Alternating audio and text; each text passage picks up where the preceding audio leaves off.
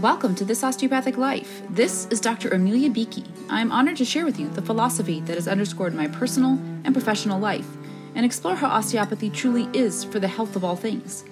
I see these principles in action every day in my varied roles as a physician, parent, athlete, writer, musician, coach, and entrepreneur, and hope they will light the way for the path to your best health. Please note that while I am a physician, this podcast is intended to share general information and encourage discussion about medicine, health, and related subjects. The content provided in this podcast and in any linked materials is not intended and should not be construed as medical advice. Thank you for joining me for episode 14 of season 3 of This Osteopathic Life. Today, we're talking about control. A word that brings up all kinds of responses, reactions, feelings, opinions, connotations. And I'm curious, as you hear that word, what comes up for you? We're going to explore a number of definitions, relationships to the word, and opportunities that we have to expand our experience of control, our relationship with control, and to see the ways in which it can be useful for us. When I first think about control, I think about get control of yourself as a phrase I might say more often than I would like as a parent. And thinking about what that means. What is it like to have control over oneself? What is the goal in that? In the parenting phrase, what are we aiming for? What are we recommending? How is it that we are engaging or encouraging our children?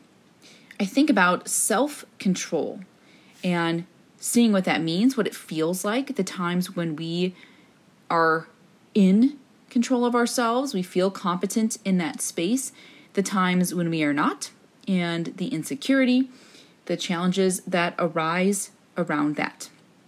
I think about control of or over. Someone is in control and how that might look. And I think about some iterations of the word, controlling, controller. Automatically right then, I think about video games and how you are holding this controller so that you can be in charge of what's happening on the screen in front of you. Let's dive in to some of the iterations of definitions and see what emerges there. We can look at control as both a noun and a verb, and we'll start in the noun space. So the first states the power to influence or direct people's behavior or the course of events. And looking in there, seeing that word power come up in a description of control. How does that feel when we think about power? And we've had a few episodes of the podcast where we really talked specifically about power and what that looks like, how it feels, how we utilize it. We've referenced some of the work of the Dare to Lead podcast in looking at how we wield power. Is it power over? Is it power with? Is it power for? Is it power to? And just seeing that, how it emerges in there. The power to influence or direct people's behavior or the course of events. And interesting because we talk so much about the lack of capacity to control anyone else's thoughts, feelings, actions, or results directly. But here we're seeing that.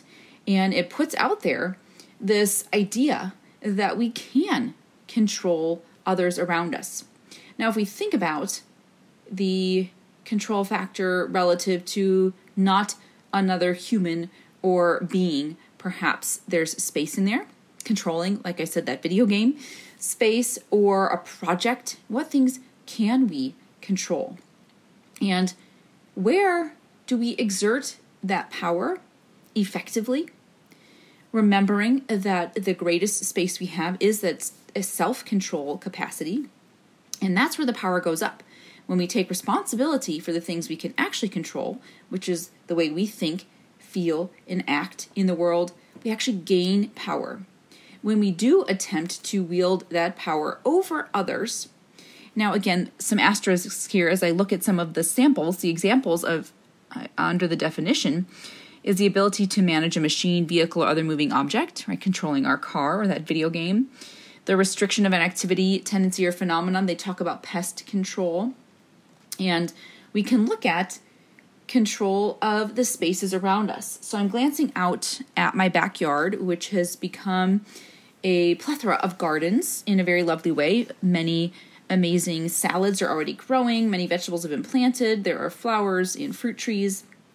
And so we are controlling what we can in so much as we are creating garden beds, putting different soil, watering, putting frames, trellises, guardrails around certain plants to protect them from critters and also give them space to grow vertically. We can water them and feed them and keep our own animals away from them. So those are all the factors we can control. How they grow does depend on some factors that we cannot.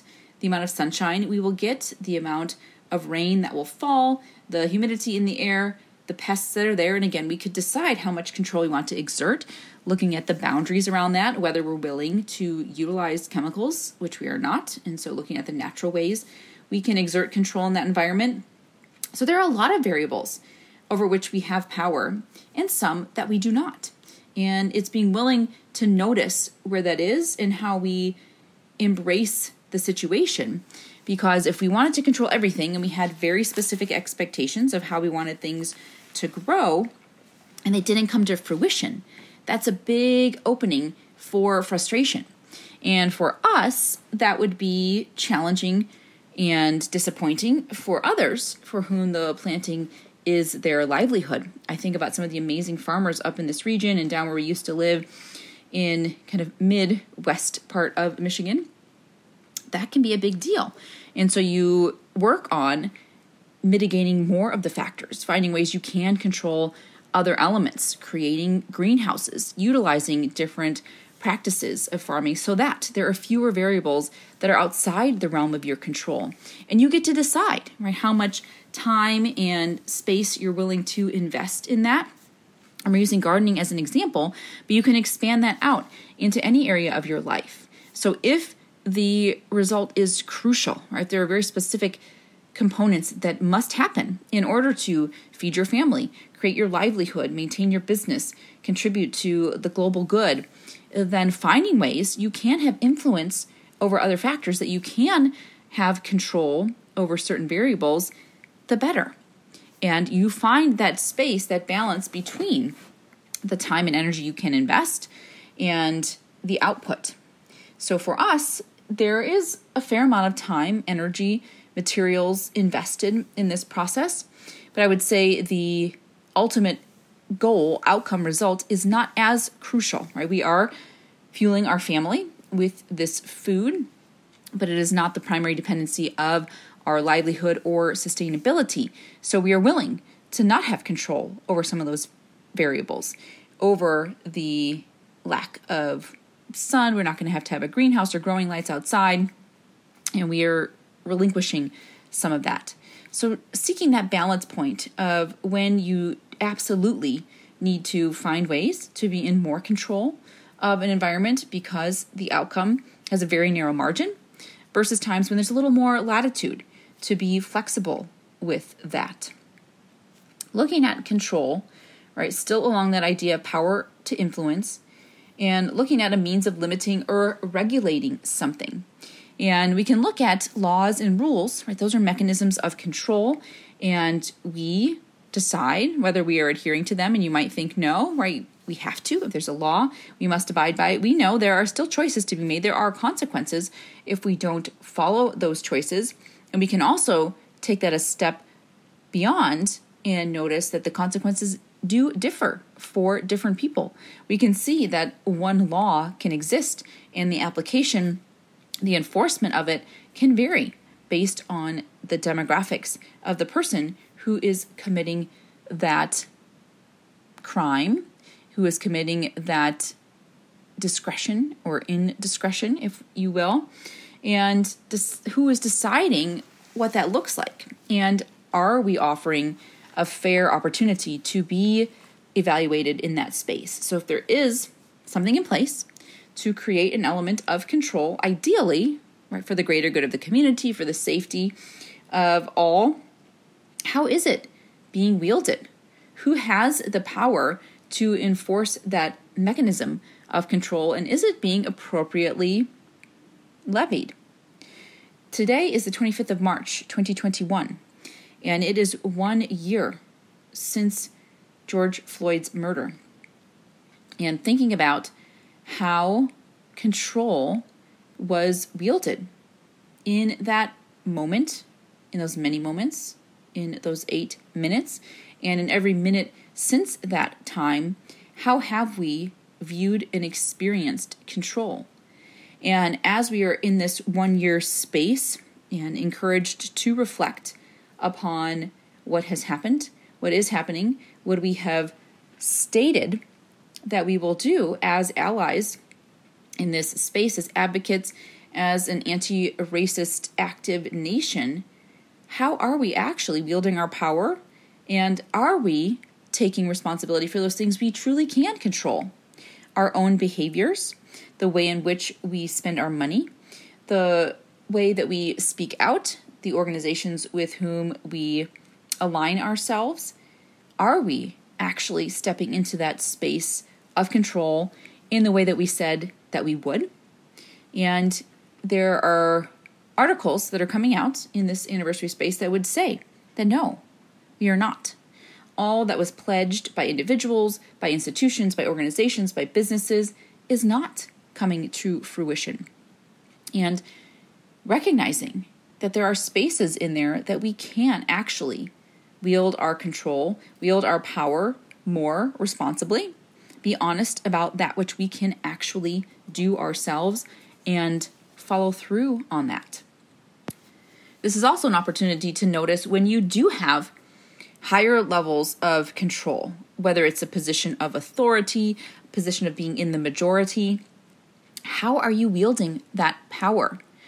And are you able to leverage that for the greater good, for others who may not have that direct privilege? And seeing in this moment, how am I practicing control responsibly here? Let's take a pause and a pivot and a shift and look at a different version of control, one that comes up a lot in recent times, looking at experiments and gathering data information. And that is the definition that a control is a group or individual used as a standard of comparison for checking the results of a survey or experiment. I mean, think about that. In any scientific study, we have the control so that we can assess what are the outcomes when there is no intervention, what is the baseline impact, and what happens when we apply an intervention. What is the difference to show whether or not that intervention is useful, maybe it's detrimental, and we look at what those outcomes are. And noticing when we are in the control group, when we in our lives are in an unchanged state. We're going about our daily routine, we're having our usual food and interactions, and thinking about this year, right? The year in the pandemic, and what things were the same and what things shifted. You might think, if it seems like nothing was the same. There are so many variables. How do we even know what was helpful, what was not helpful? But it's an opportunity to notice and think about any time in our lives when we are trying something new. What is the control factor there? And looking at how we do introduce multiple variables. So I am one who loves a challenge. Right? Give me a 30-day, a 90-day challenge, and frame it out. Let's go. It has an element of competition, generally against oneself or against the clock, against the calendar, whatever that might be. And ideally, we're opting into one challenge at a time, changing one thing at a time, so that there are elements of control in our lives. Your sleep state is the same and your activity level is the same, but you're shifting the food. Or your sleep is the same and your food is the same, or you're shifting your activity level. So you have elements of control in your life so that you can notice what the impact of a certain intervention or change or introduced variable might be. So I ask you to take a moment and reflect on any recent shifts that you've had in your life and whether or not you were able to maintain an element of control within that, where there was some sense of stability and gave you that platform to be able to say what was the outcome of this intervention. Now let's shift for a moment and look at control as a verb. And the first definition states to determine the behavior or supervise the running of. Right? So someone who is hired to control a component of a company. Perhaps you're the finance officer or you're the marketing strategist. Seeing there where you're assigned the act of control. And in this, you are maintaining influence or authority over others, and you're limiting the level, intensity, or numbers of another. Those are examples within that definition. And seeing there what that is like to be tasked with, right, direct authority over. And if you've been in that position of, we would say, leadership, right, directorship, how have you handled that? What has been successful for you? How have you effectively managed others? Or we can look at the counterpoint and say, what challenges have arisen when you have been assigned to a position of authority and perhaps struggled with it, had a hard time engaging others, having them see your vision and follow through on the vision and take up the tasks to which you assigned them? And what are some characteristics that can help you in that space? Noticing that this can be very direct. You can have that leadership role and title, or it can simply be leadership by way of interaction with another. We can oftentimes find ourselves in that space of assumed leadership, incidental leadership. Many times I've interacted with colleagues who weren't at a committee meeting, and in their absence, they were nominated and elected to a position of leadership and found themselves somewhat haphazardly, perhaps, in those roles or in our community. If you're a parent, you're a leader in your family. Oftentimes, you might be looked to by your neighbors, by your school community, at work, simply by the way you show up as a leader, and noticing how you can engage with control in an effective way in that environment. And encouraging others to notice their capacity for power through appropriate responsibility for the things they can control can be a beautiful way to engage in your own leadership role. And rather than having to hand over hand, or we might say micromanage, the work that others are doing, giving them the space to recognize what's being asked of them, have clarity on expectations, have direct access to feedback to know whether or not they are meeting the expectation that is held for them, to give them opportunity to say whether they have the skills, the supplies, the support that they need in order to be successful, to create a safe space for them to ask for help, and to note when they might be struggling, when they might have been tasked with too much, or perhaps an inappropriate timeline for the amount that's been assigned to them. So how can you open these spaces of conversation so that control is elevating, so that control is spacious and encouraging, so that control is a platform for success, and that in that position of control, you are creating space for everyone to be in their place of strength. We can look at the verb control back to that experiment example and looking at taking into account an extraneous factor that might affect results when performing an experiment. And so that's taking up the responsibility to impose a control, right? To control those factors, like we talked about in the example in our lives, to control 2 of 3 elements and change one so that you can notice more clearly the direct impact. Now let's look at how we feel about the word control, the experience of control, and what comes up for you in that space. So I'll share with you my initial response. Control feels stifling, feels oppressive, it feels aggressive. In a way, I think about someone else coming in and controlling me. That's the initial response I have to that word.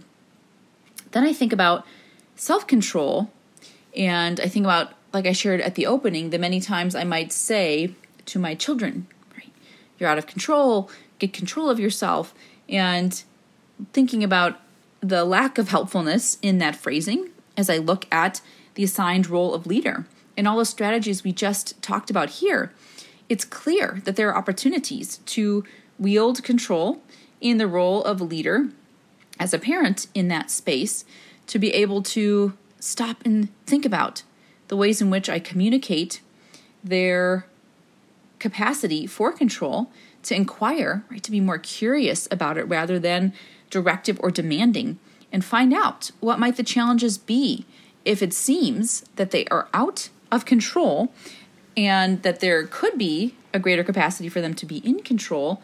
What might the gap be there? And of course, there are moments when it's immediate, when safety is on the line, and we must be much more direct and abrupt.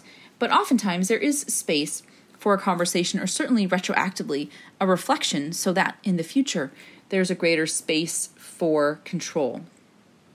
Now, if I take a pause and put a little space between it, I can also see control as relieving, to think about being in control of things. Like we talked about the garden example, when there is space and structure in a plan, that is control.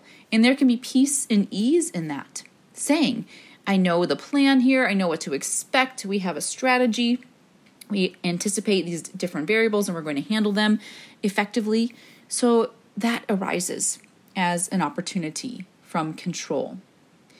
I think about control in that steadiness. If we think about the variable factor and how we engage with different experiments, and that control gives us this stable platform from which we can introduce new options and get creative and have meaningful feedback from a situation. I think about control as a means of narrowing focus. And I really do love that power was in the original definition that we reviewed, although perhaps not in the way that it was stated there. That one was talking about influencing others.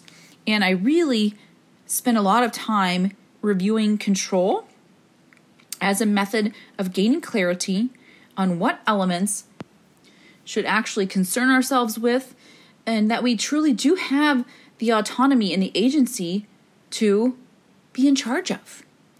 And this is a space where so much relief is gained, where ease is found, where distress is lessened, where disappointment is released, where frustration is removed, when we stop and say, what can I actually control here?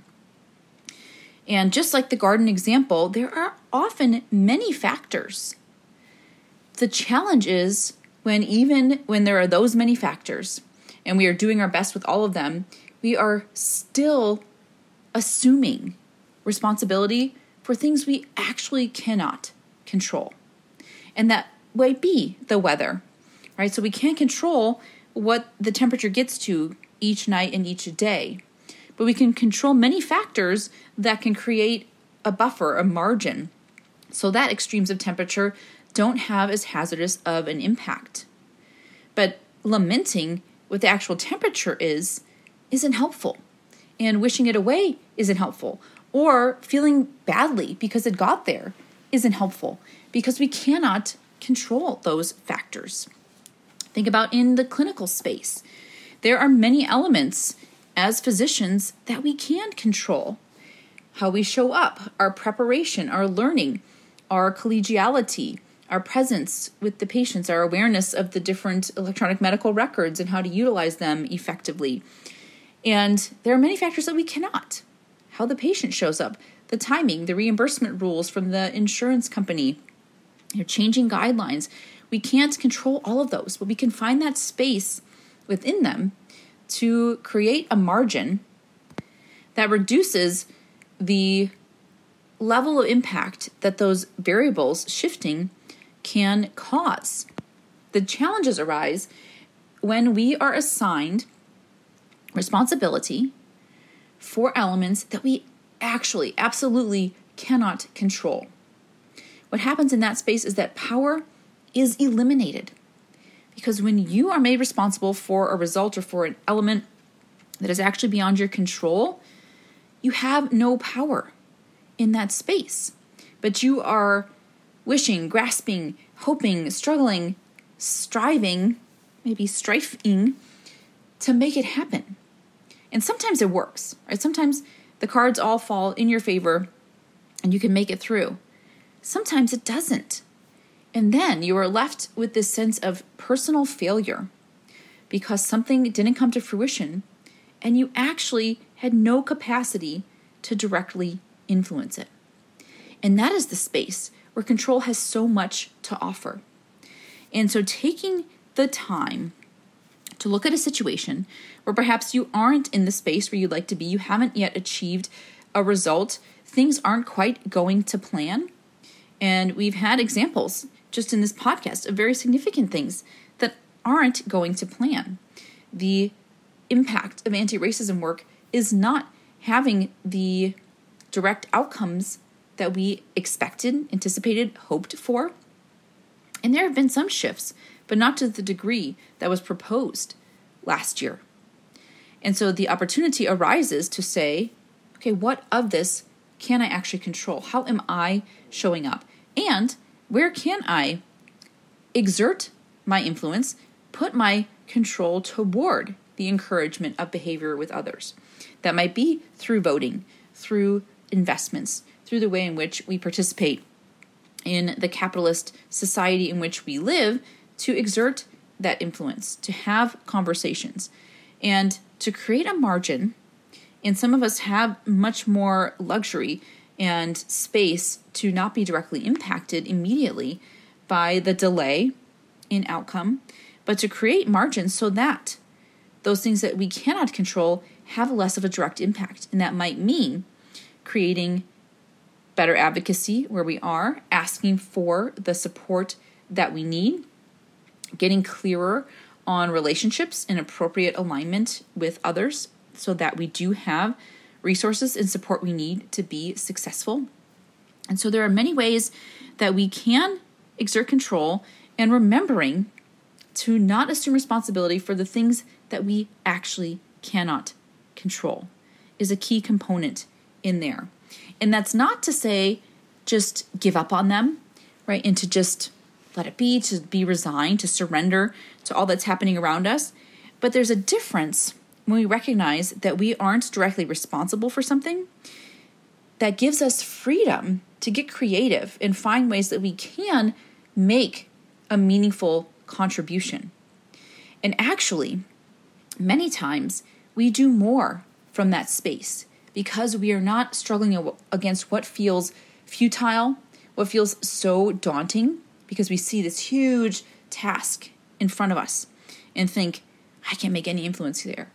But here's this one stone I can take away, right? And then I can move aside, and that mountain is just that little bit smaller.